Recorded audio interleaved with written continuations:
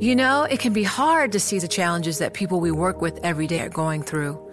Invisible struggles like stress and burnout, caregiving for a loved one, or being misunderstood. But insight, awareness, and empathy will help us better see the issues they're dealing with. And that can make us and our companies healthier too. I'm Holly Robinson Peete. Join us on The Visibility Gap, a new podcast presented by Cigna Healthcare. Download it wherever you get your podcasts. From Silicon Valley to Wall Street, the promise and perils of artificial intelligence are playing out on the world stage. But what will the next phase of AI adoption look like? Which companies, from big tech to startups, will dominate? And where do the risks and unintended consequences lie? I'm Emily Chang. Join me at Bloomberg Tech in San Francisco, May 9th, to answer many of the industry's burning questions, alongside Snap's Evan Spiegel, Xbox President Sarah Bond, OpenAI's Brad Lightcap, top researcher Dr. Fei-Fei Li of Stanford, and many more. More details and just a few tickets left at Bloomberg.com/TechSF. Welcome to the Bloomberg Markets Podcast. I'm Paul Sweeney, alongside my co-host, Matt Miller. Every business day, we bring you interviews from CEOs, market pros, and Bloomberg experts, along with essential market-moving news. Find the Bloomberg Markets Podcast on Apple Podcasts or wherever you listen to podcasts and at Bloomberg.com/podcast. Right now, let's talk about the retailers, the consumer. The consumer's dealing with a tremendous amount of inflation out there, potentially a recession on the horizon. How's that impacting what folks are actually buying out there in the stores? Mari Schor joins us. She's a senior equity analyst for Columbia Threadneedle Investments. Mari, thanks so much for joining us here.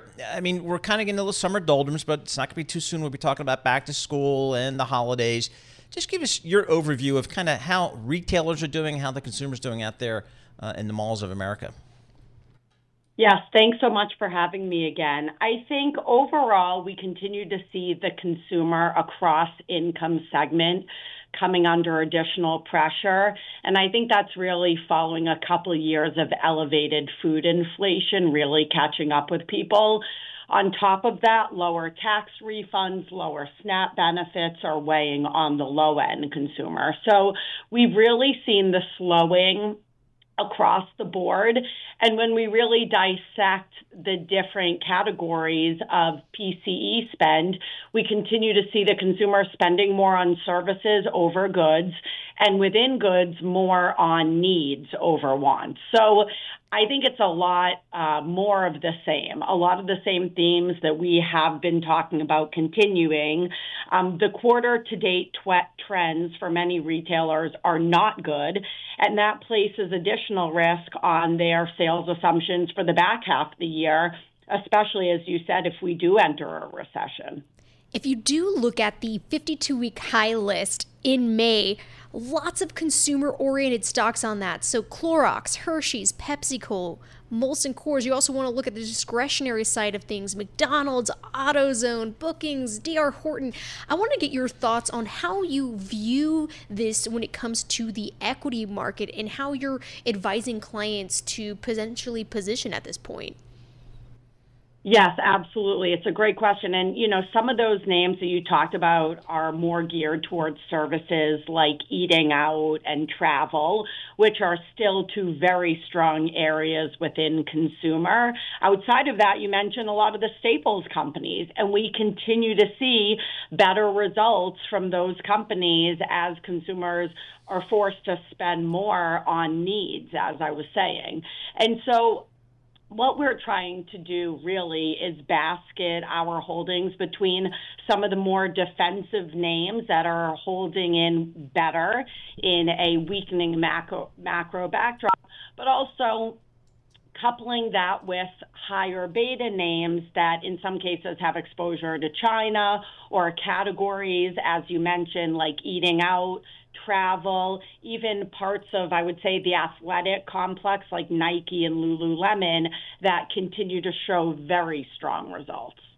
So, Mari, talk to us about, I guess one of the things I noticed during some of the earnings from the consumer products companies, whether it's Coca-Cola or Procter & Gamble, their ability to pass along price increases was pretty impressive to maintain margin. How long can you continue to do that? It's a great question, and food historically has been a category that has had very little pricing power. Of course, very competitive, lots of risk of substitution and trade down to private label.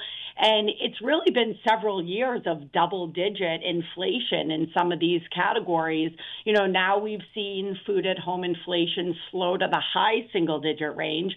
But shockingly, we continue to see the consumer absorb that. You know, some of the companies are starting to talk about signs of trade down and private label gaining share. But for the most part, the consumer is really absorbing these higher costs. And I think in large part, it does reflect behavioral changes both during and post-pandemic, where people are spending more time at home, eating more at home, you know, more focused on health and wellness and, you know, the additional benefits that eating at home can offer versus eating out. And so for that reason, I think overall, we are a lot more positive on these companies being able to maintain pricing and not see huge negative volume offsets to that, both in terms of the staples companies and the staples retailers. So then is the worst past when it comes to the margin pain, when it comes to these consumer-focused companies? It's a great question, and it really varies by category. What I would say is for a lot of the more discretionary exposed retailers that I focus on, even though we are seeing margin tailwinds from lower freight costs and in some cases lower markdowns, unfortunately, shrink has become a much bigger headwind that all of these companies have had to deal with. And I think they're all working very hard to try to combat it. And then in addition, because of unfavorable category mix, so in other words, people buying more food versus apparel is a real negative for broader companies. And so, unfortunately, that's an incremental margin headwind that these companies are having to face. So overall, I would say still lots of moving pieces on the margin line, and it really varies by category and brand in terms of who is best able to pass along the pricing. So, Mari, you know, let's talk on the luxury side of the retail space. If I walk down Fifth Avenue or Madison Avenue today, I will see lots of European tourists, and hopefully they're spending money. But what I won't see is Chinese tourists yet. When do you expect, because that's such a big part of the global luxury market, is the purchasing power of Chinese consumers, when do you expect that to really be seen? That's a great question. Unfortunately, the resumption of international travel out of China has been very slow, right? And that has been a big issue for European luxury companies, even for some beauty companies like Estee Lauder that are more exposed to travel retail.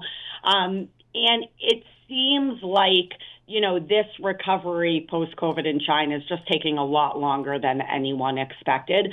So it could be, you know, another 6 to 12 months before we really start to see that consumer come back in a bigger way. You know, in the meantime, these companies are all seeing still pretty strong business in China.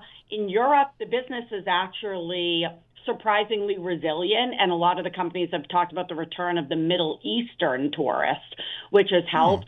But in North America, you know, even despite the return of some European tourism, unfortunately, the business has weakened for a lot of luxury companies, whether that be, you know, the luxury department stores that we know, like the Saks of the world, or even some of the luxury e-com businesses like a Farfetch, for instance, or, you know, the European luxury companies that have exposure to North America. They've all talked about a slowdown. And that really speaks to, you know, the first point that I was making, which is that across income segment, we are seeing the consumers coming under additional pressure. And remember, a lot of these categories, too, were surprisingly strong during the pandemic. And so I think part of the slowdown more recently just reflects going up against a couple years of more difficult comparisons.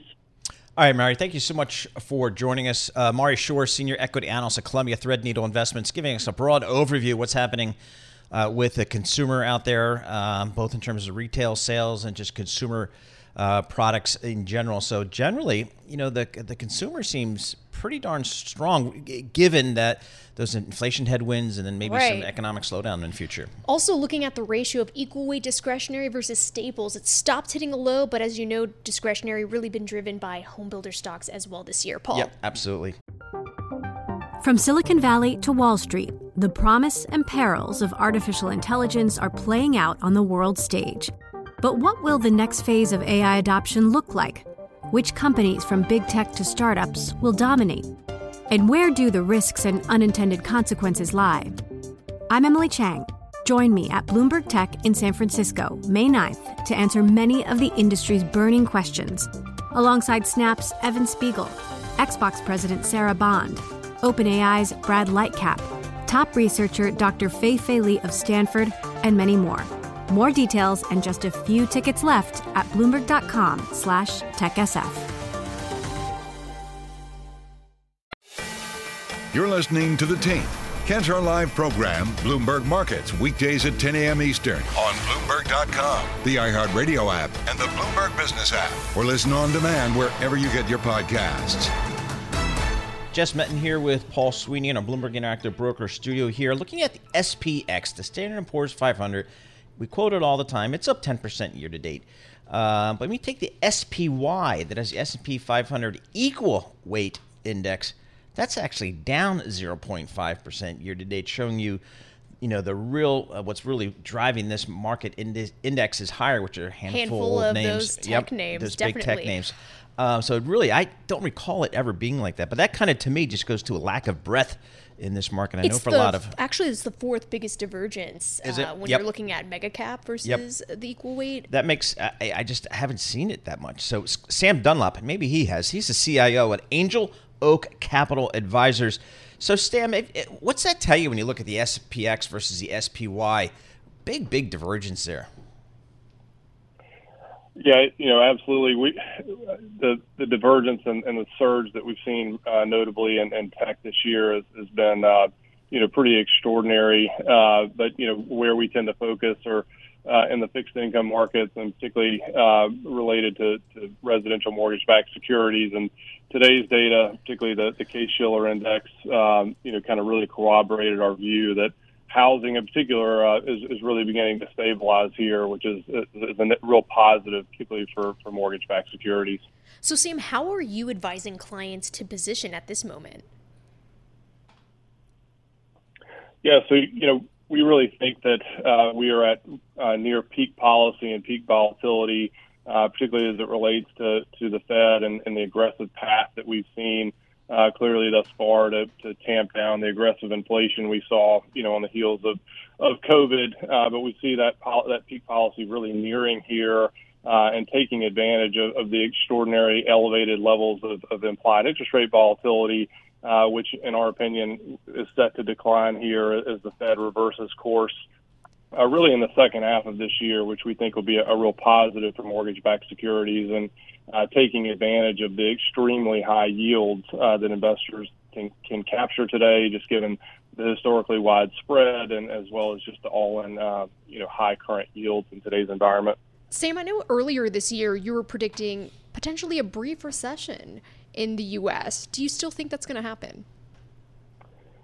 Yeah, we're still in the recession camp, particularly for the second half of this year. As I mentioned earlier, as we're really reaching, in our view, peak policy and peak volatility here, really on the heels of the recent bank crisis that we saw clearly in March and in the first quarter of this year.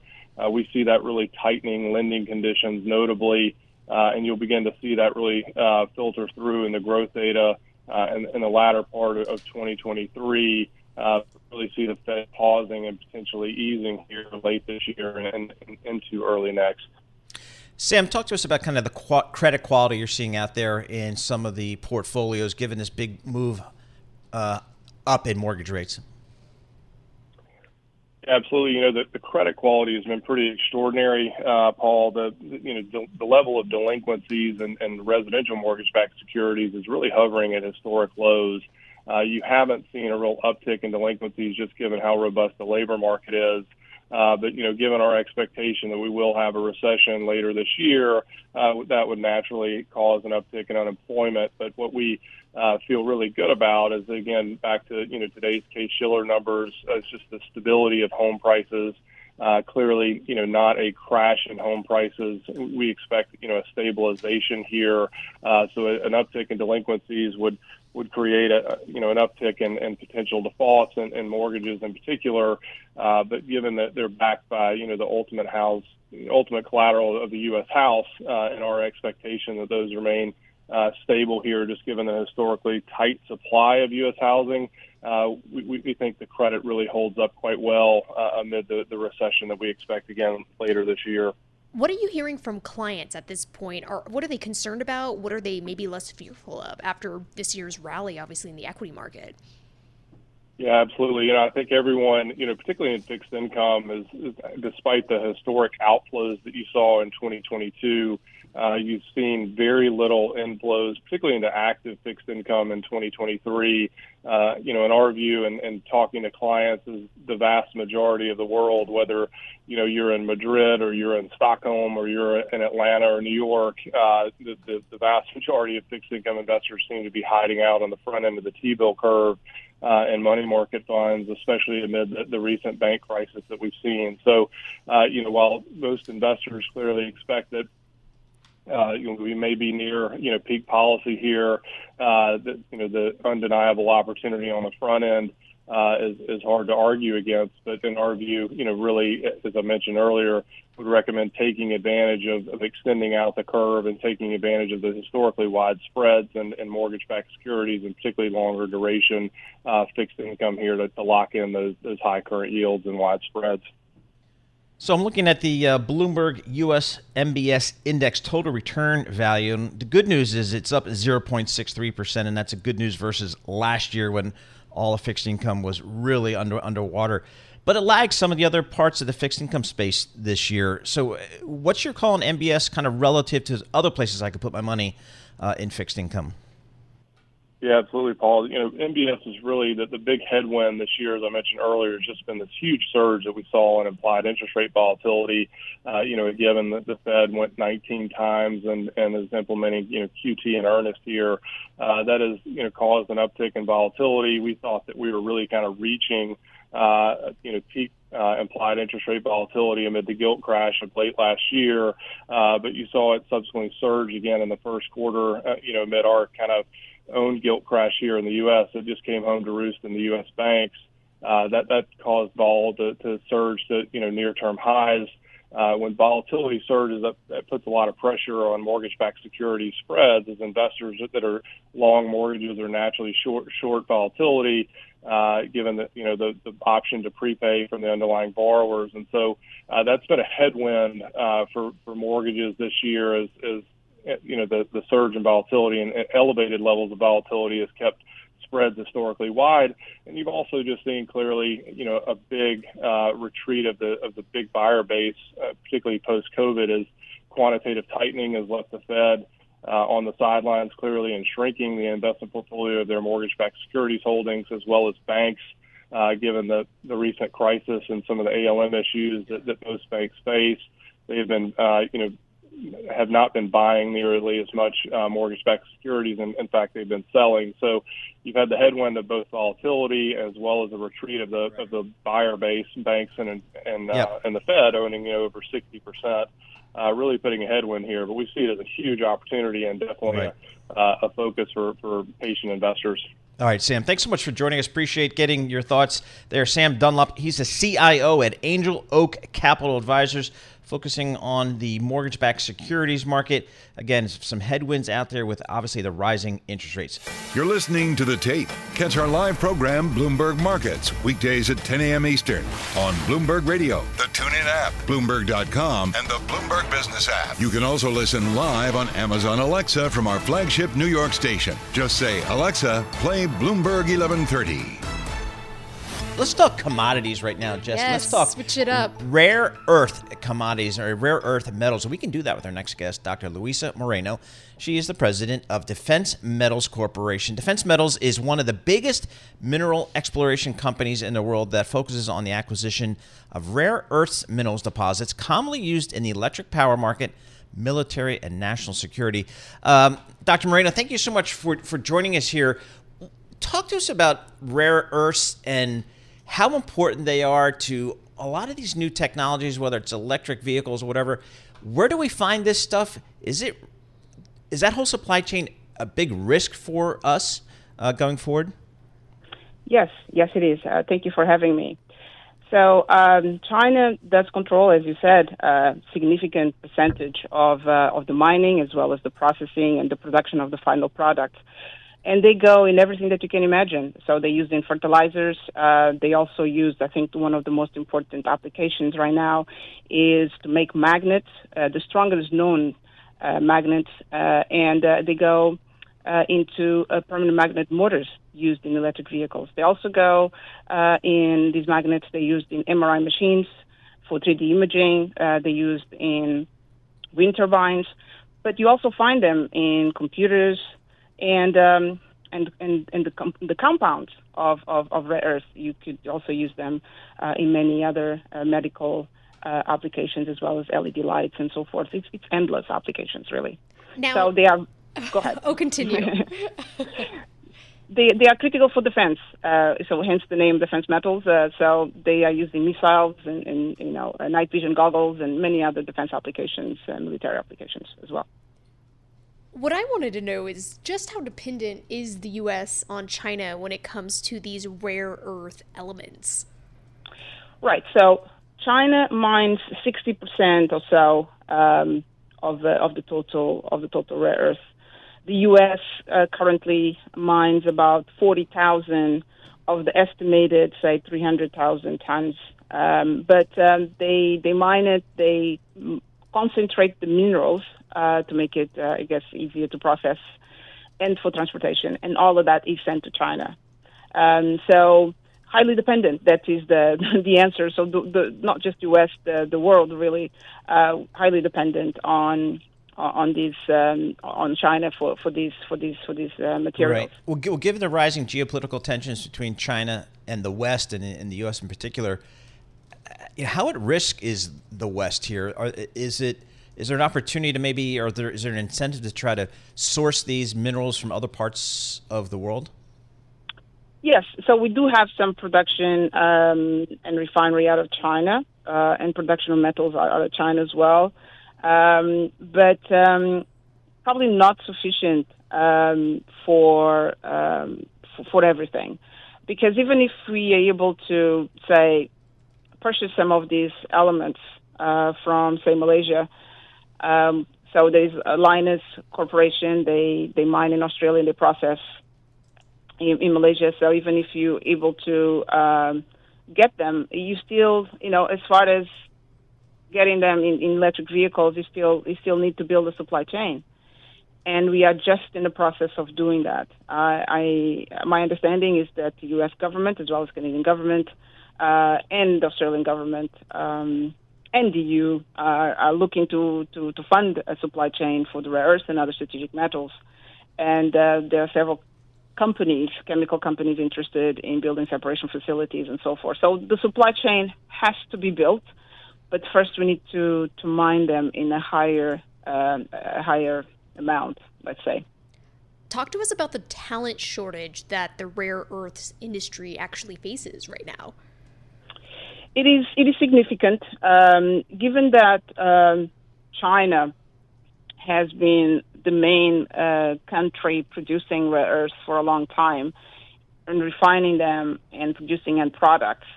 We do not have that talent outside, in the West. There is some in Asia, as I mentioned, perhaps Vietnam and Thailand. There's some processing, some metal making, Japan as well.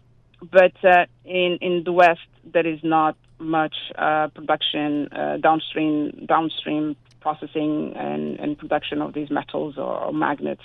So we will have to develop that talent, and it will take time.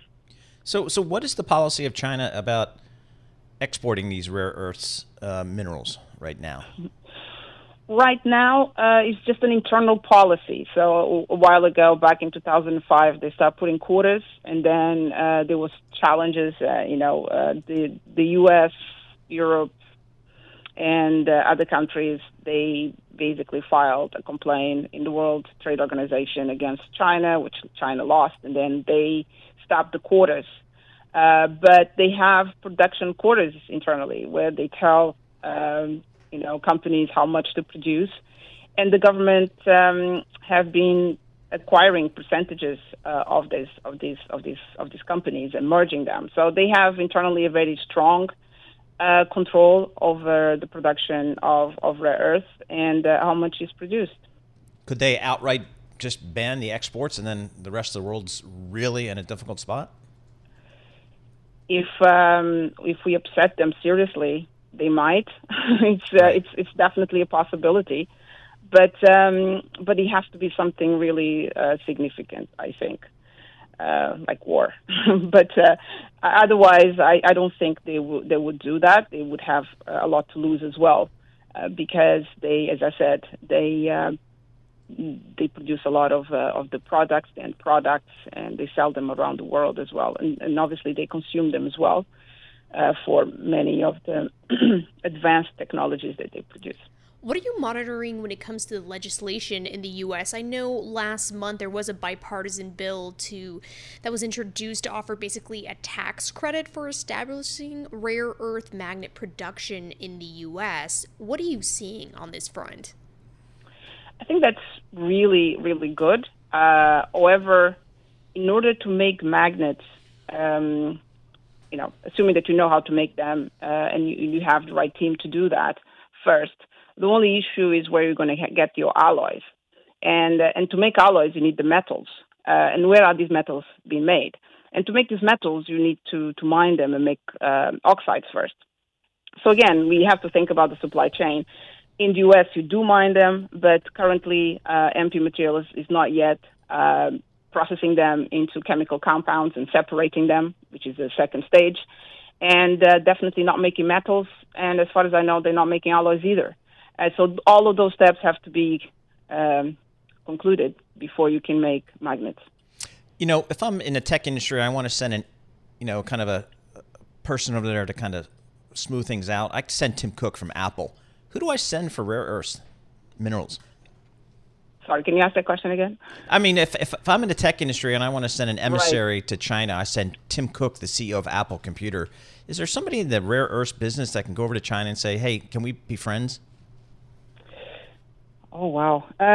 Yes, I guess the folks from MP Materials, the multi-billion-dollar market cap, they're one of the largest rare earth companies in the world. There are not many. Right. But, there are many. But mostly in China. Yeah. So outside China, there are not that many. There's not that many. We can't. Yeah. No. Not that are producing. That is. Yeah. That might be part of the problem. Yeah. All right, exactly. Dr. Luisa Moreno, thank you so much for joining us. Dr. Moreno is the president of Defense Metals Corporation. This is a company that focuses on the rare earths mineral deposits. They're used in electric power vehicles. They're used in military applications, national security. So a big issue. And unfortunately, for many in the West, they're dependent upon China for sourcing and supplying those rare earths minerals. So definitely a challenge for a number of industries. So it's worth keeping on top of that. You're listening to The Team. Catch our live program, Bloomberg Markets, weekdays at 10 a.m. Eastern on Bloomberg.com, the iHeartRadio app, and the Bloomberg Business app. Or listen on demand wherever you get your podcasts. I want to get right to our C-suite conversation. Today, Randall Atkins, CEO of Ramaco Resources. Randall, describe Ramaco Resources. You guys are in the coal business. Describe what you do at your company. Sure. We're actually in the metallurgic coal business, which is used to make steel, distinguished from the thermal coal business, which is used for power. We also recently announced a very significant discovery of a extremely large rare earth deposit at one of our properties in Wyoming. So we soon hope to be also in the critical mineral business. Who are you a key supplier to? We are a key supplier to both the domestic and international steel industry. We sell to about 20 countries overseas and also supply coking coal to virtually all of the North American steel markets. So metallurgical coal, again, used in... metallurgical coal used in steel making. Talk to us about the trends in that business. What are you seeing? What have you seen in the last couple of years? What's your outlook? Sure. So I have a sort of a one-liner which I use, which is that met coal is a proxy for steel. Steel is a proxy for a nation's GDP. So as the overall economy moves, so does the steel industry. Obviously, at the moment, the steel industry, as is the domestic and most international economies, suffering from the twin bouts of both an inflationary situation over the past 18 months as well as the recessionary winds that are blowing at the moment. So the steel industry is muted at the moment domestically, and basically sales of metallurgical coal have similarly followed a softer pattern than certainly last year. If the steel industry is muted right now, what does that tell us about the direction of the U.S. economy in particular? Well, the steel industry is always a leading indicator. Most of the steel used in the U.S. goes for things such as cars, pipes, construction. If you just go down that list, I think cars are frankly still having a reasonably strong market, but certainly pipes used in the oil industry and construction are very muted at this point in time. So I think to that extent, met coal is a bit of a leading indicator as well in that same regard. So are you seeing that in your orders from your steel customers, that they're just ordering less coal? Well, the steel industry has sort of various seasons to it. This is what's called a shoulder season, which really goes through the middle part of the summer, and then they restock. So this is the point in the year when typically coal demand is a little softer than normal, but it picks up during the summer and then also increases throughout the fall. During those softer months, how does that impact your company as well as the industry overall? Well, we calibrate our production to meet our demand requirements, so that during the softer periods we are producing slightly lower than typically.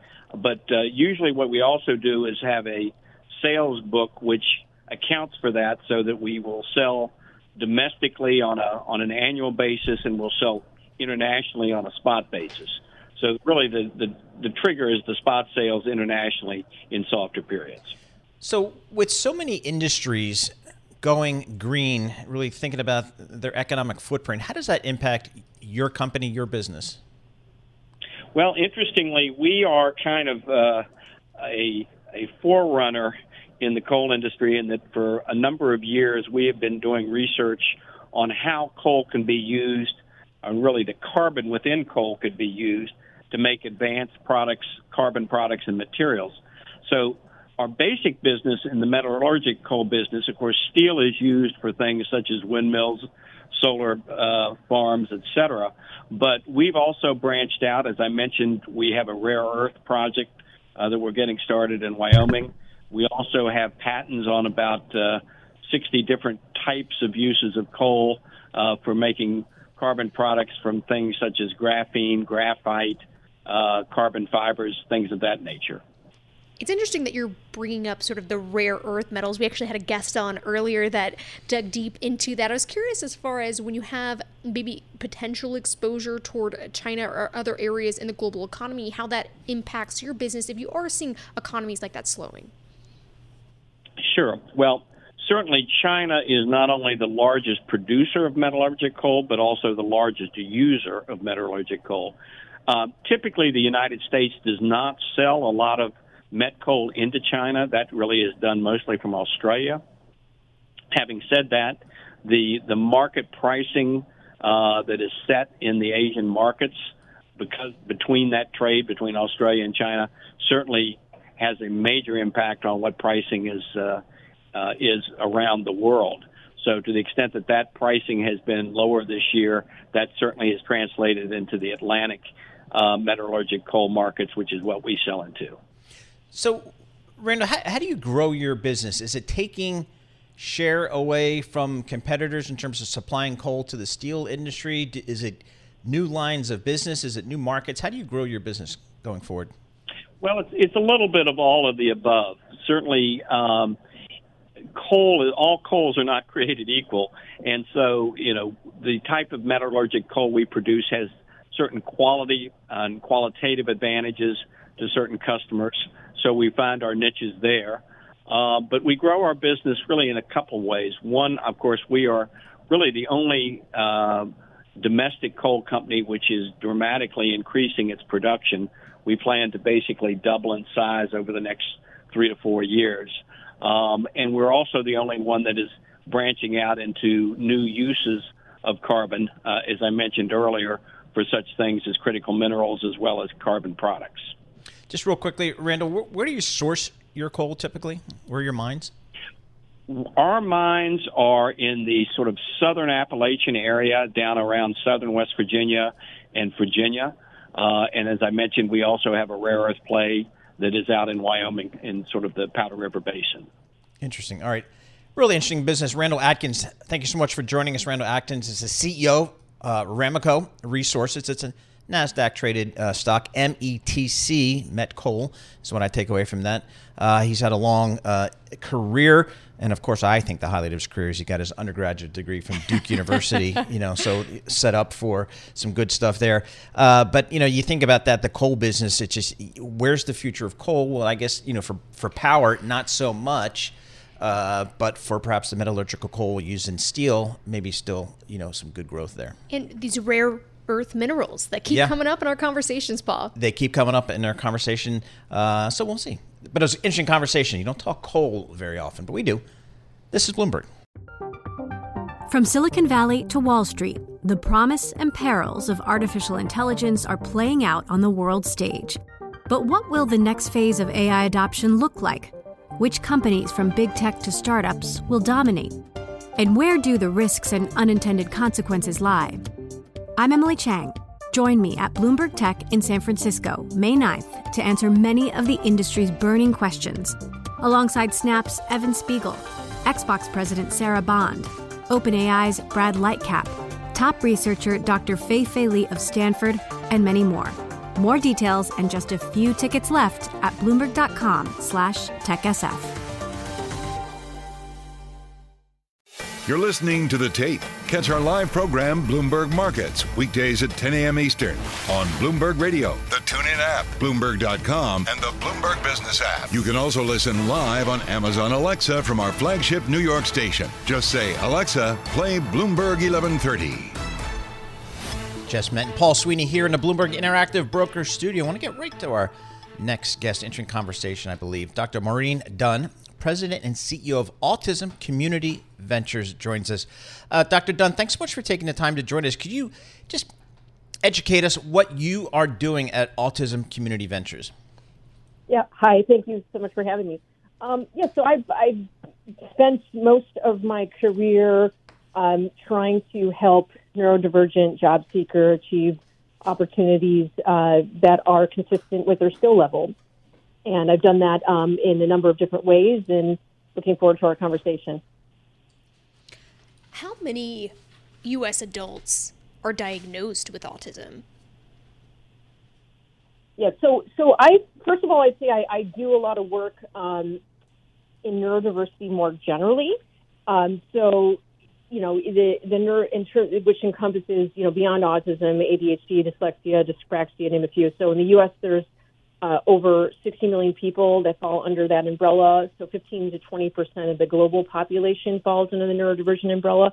But with autism in particular, it's according to the statistics by the CDC, it's been increasing dramatically, especially over the last 10 years. And Just recently, there's been another communication from the CDC that it's also increased. I think it's about 1 in 35 people now. So we think of autism, but give us other, I guess, neurodiversification issues or challenges that are common out there in the community that may be a challenge for employers to try to get their heads around. Sure. Yes. Yeah, so, and just for context, neurodiversification, it's a concept I've brought up in a number of my prior keynotes, and so how to think about that is, obviously, diversification is an important concept, right, for portfolio management, for investment, and so the idea there is that when and a lot of research supports this, is then when all minds in a group are highly correlated in terms of their experiences, in terms of their cognitive tendencies, analytical skills, perceptual skills, the potential for overlapping cognitive and conceptual blind spots became a real risk. And so the idea of neurodiversification is ahead against that risk. And I personally think that especially looking at the labor shortage that we have and, the future of work in terms of innovation and creativity being paramount, that employers should be really interested in including more neurodivergent workers. In terms of challenges, there was a UK study back in 2020 from the Institute of Leadership and Management that showed over 50% of employers openly admitted that they would not hire a neurodivergent job seeker. So there's a lot of challenges that unfortunately have nothing to do with the ability or skill of a neurodivergent person to do the work if given the opportunity, but it has a lot to do with some inbuilt biases, the ways in which the interview processes work that could disadvantage some neurodivergent workers. There's a lot of issues that can become obstacles to successful employment. What do companies need to do to truly make things more inclusive for neurodivergent people? Yeah, so in the work that I do, there's, I think it's important to go beyond these sort of more superficial training of, okay, let's tick the boxes here. We have, X number of neurodivergent people that we've hired. It's important to really work on organizational culture in a deeper way. And so some of the things that I do is, we organize neurodiversity-friendly company audits, just getting the whole organization to see the value of different kinds of minds working together. That sort of, going beyond, you could start with a value statement, but then, going beyond that, right? So that getting everyone on the same page where, okay, we really value different kinds of minds coming to the table and we see why this is so important to our organization. And then going beyond that so that the actual practices on a daily basis support that value. What companies or industries stand out to you at this point that are doing it right so far? Yeah, it's an interesting question. So there has been a lot of activity, especially like autism at work programs. I know JP Morgan has one where they've done some research and they showed that their autistic employees were actually 48% faster, 92% more productive than their neurotypical peers that were hired for the same jobs. But I'd also say that in my work, I found, I have so many stories, and I'm actually working on a book that's being released by Wiley early next year, where I did a lot of interviews with people around the world. And one of the things that's come out a lot is that there's a lot of innovators and entrepreneurs even that are neurodivergent, but there's a percentage of them that would have preferred to have a job and have applied, to hundreds, sometimes thousands of jobs, but couldn't get through that interview process, even though a lot of them have PhDs and, are really distinguished people, and then ended up being successful entrepreneurs. So there's it's an interesting dynamic where I think there's a lot of movement. There's a lot more awareness of the skills and the talents that neurodivergent people bring to the table. But I think there is more that can be done for companies to really understand how to best include them and retain that talent. That could be really important, also to that company's future. Thinking about, again, going back to like all this research about neurodivergent people being a hedge against groupthink, right? We know that so many of the business failures end up being because there was no one at the table there that saw the risks or frankly was willing to take risk their social status to bring up the risks that they saw, and that could be really important. I think it's definitely something that employers should be taking seriously going forward.